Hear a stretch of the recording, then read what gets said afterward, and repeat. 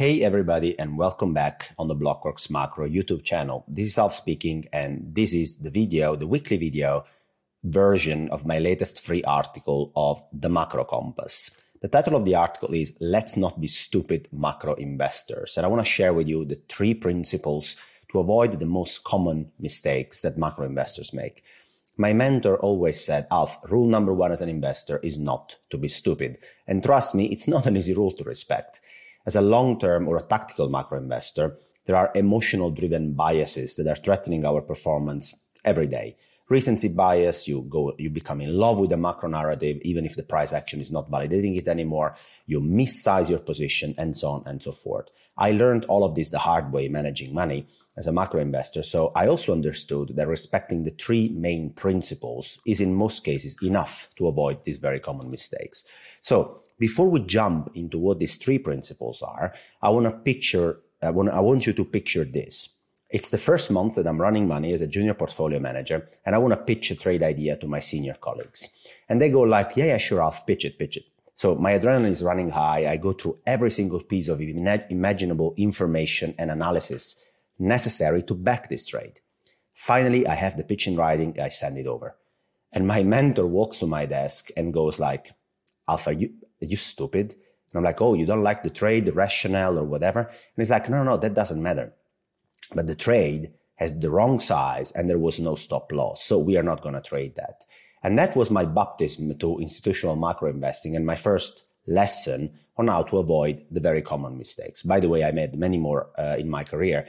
And let's talk about the 3 most common mistakes from a macro investor perspective and the 3 simple principles to avoid these mistakes.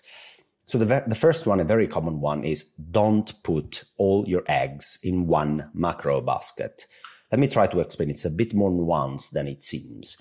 We all know about the power of diversification. Many decades ago, Ray Dalio explained that the holy grail for a long-term investor is to find return additive, but not highly correlated assets to add to your portfolio. In my experience, it's really a bit more complicated than that. To understand what I mean, let's have a look at my quadrant asset allocation model at the Macro Compass. It's pointing today to quadrant 4. And quadrant 4 is the most defensive quadrant of them all. And we might be towards a transition to quadrant 1, but right now we're still sitting in quadrant 4. Now, if you take it at face value, you'd be 100% in dollar cash in that quadrant. And that would not be a very smart decision from a macro investing perspective. And why? Because however sophisticated your models might be, you can never predict the future with 100% accuracy. Macro investors instead have to assess all potential future outcome in a probabilistic way. Now, let me make an example. Say the Fed really pivots. They cut rates by 300 basis points next year. And as a result, we transition towards quadrant 1. And to position for that, you buy Euro bond, dollar bonds, US tech stocks, growth stocks, Bitcoin, the whole bunch.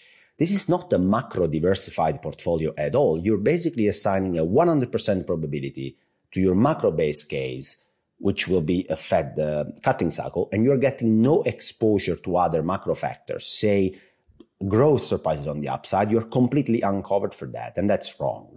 So don't put all your eggs in one macro base case scenario basket. Instead, try to think in probabilistic terms. Try to think like, what if my base case doesn't realize and I'm wrong? Can I add a position to my book that would benefit from that other scenario realizing? That's a very common mistake. People think they can predict the future with 100% probability and they go all in on one macro base case scenario. The second is, as my mentor used to say, Alf, are you sure you are running 5 or 10 positions? Or is it just really one in your book? Let me make an example again. Around March this year, one of my top hedge fund clients reached out to discuss the portfolio that he was running ahead of Q2 starting in April. And his book could be summarized by something along these lines. It was long the Brazilian real against the dollar. It was long a basket of industrial commodities, copper, and so on and so forth. It was long natural gas futures. It was short bonds. And he was running some exotic trades in equity derivatives. Well, when I looked at this book, I ran some analysis and I told him that he was basically running one trade And that's very dangerous. So if you see this chart that I put up there, you can see like throughout the year, for example, having the Brazilian real or copper as a position in the book was essentially the very same thing. The correlation was anything below 0.6, 0.7 for quite a long period of time, because effectively it was one macro narrative that drove both the price action in Brazil and the price action in commodities. Now, his macro narrative behind this book was actually very good with hindsight, brilliantly prescient. He thought that inflation was going to massively surprise on the upside, that commodities were going to contribute to this inflationary spike and were going to benefit from it together with commodity exporters like Brazil, and that the Fed, as a result, was going to be forced to raise rates to 5% to fight inflation. Wow, incredible call. That was, remember, March last year where he said that. The problem was that he basically ran 4 positions that were all the same expression of the same macro theme. And if you look at that chart that I talked about before, you had quite a dramatic drawdown between June and July when actually commodities took a hit, growth didn't turn out to be very okay, China continued to be closed, etc., etc. And as he was running 4 positions behind one very macro theme, he got smashed out. He got stopped out. He lost a lot of money.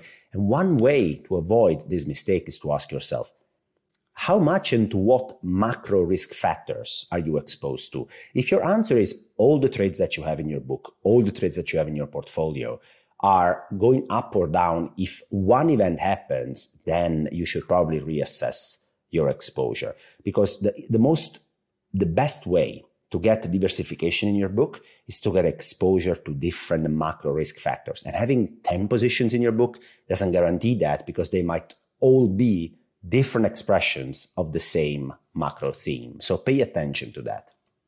The third, very strong principle is do not proxy trade. Now, let's say you run your macro models, you assessed all the probabilities ahead, you looked at different asset classes, you found pretty good risk-reward investments, and you are exposed nicely to different macro factors. Let's say you're looking to implement positions and you're like, okay, I need a position where I'm short crude oil as part of my book. You go ahead and instead of shorting crude oil, you short the XLE ETF, the energy ETF in the US. Because, it's a proxy for short oil. It's easy to borrow these ETF shares. I'm going to short those. And then look at what happened in the chart. The orange line is the crude oil future. The blue line is the XLE ETF. And throughout the year, the correlation between the two was very high. Anything around 0.75, 0.80. Very high correlation, as it should be, right? One is an energy ETF, the other is crude oil. What happened in November, though, is that the XLE ETF that, remember, you shorted actually went up by 1%. But crude oil, the thing you really wanted to short, actually dropped by 8%. So your macro view was right. Crude oil dropped 8%, but you ended up getting exposure to your macro risk factor, shorting crude oil, via a proxy. You shorted XLE. And as the correlation broke down, you literally lost money on a good macro view because you proxy invested. And another great example of the danger of proxy investing is the pain that many people who called the massive 2022 inflationary spike, they had to suffer this pain as they managed to get a big call right and still lose money. And I think this meme here explains a long way what I mean. People called for inflation at 7%. I saw it. And, when I asked them what did they do about it, they bought gold and they bought Bitcoin and ended up suffering because the implementation of their macro view, which was right, ended up not being correct because they chose a proxy to implement. So, as my mentor used to say, don't be stupid, Alf, don't proxy trade.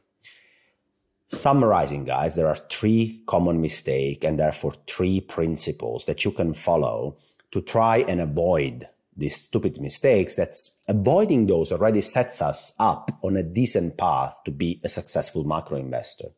Those are: don't put all your eggs in one macro basket. Try to get exposure to trades and to investment ideas that benefit from macro cases that are not your base case. You cannot predict the future with 100% accuracy. Don't put all your eggs in one macro basket. Second, ask yourself, even if you're running 10 different trades, are you really exposed to different macro risk factors? Or is it always the same? Because having 10 trades does not guarantee macro diversification. You should try to get exposure to different macro risk factors. And when you find these macro risk factors you want to get exposure to, third rule, do not proxy invest. Say you want to be long bonds, be long bonds. Don't buy utility stocks or dividend stocks because they're a proxy for bonds. Those proxy trading, as I've shown before, can be pretty dangerous. Now, this was it for today, guys. I wanted to share with you the common principles, the best principles I learned to avoid the 3 most common mistakes as a macro investor. I made them myself throughout my career. So I wanted to share this with you. A quick reminder that from January 1st, getting access to the Macro Compass content will require a paid subscription. So if you are a loyal reader or listener on the YouTube channel and you want to get in, you have one last chance to get in with the early bird discount. Until December the 10th, so we're talking about a few days left, you can get access to the TMC content, the Macro Compass content for the entire 2023 by paying only 9 months instead of 12. From December 11, no early discounts anymore. Full prices will be applicable. The service starts in January 1st, but if you get in now, you'll actually get to pay only 9 months instead of 12 for the entire 2023. There are different subscription tiers. You can find the link below in the video description, and also you can find out there the discount code that you should use to get access to this early bird discount. Talk to you next week.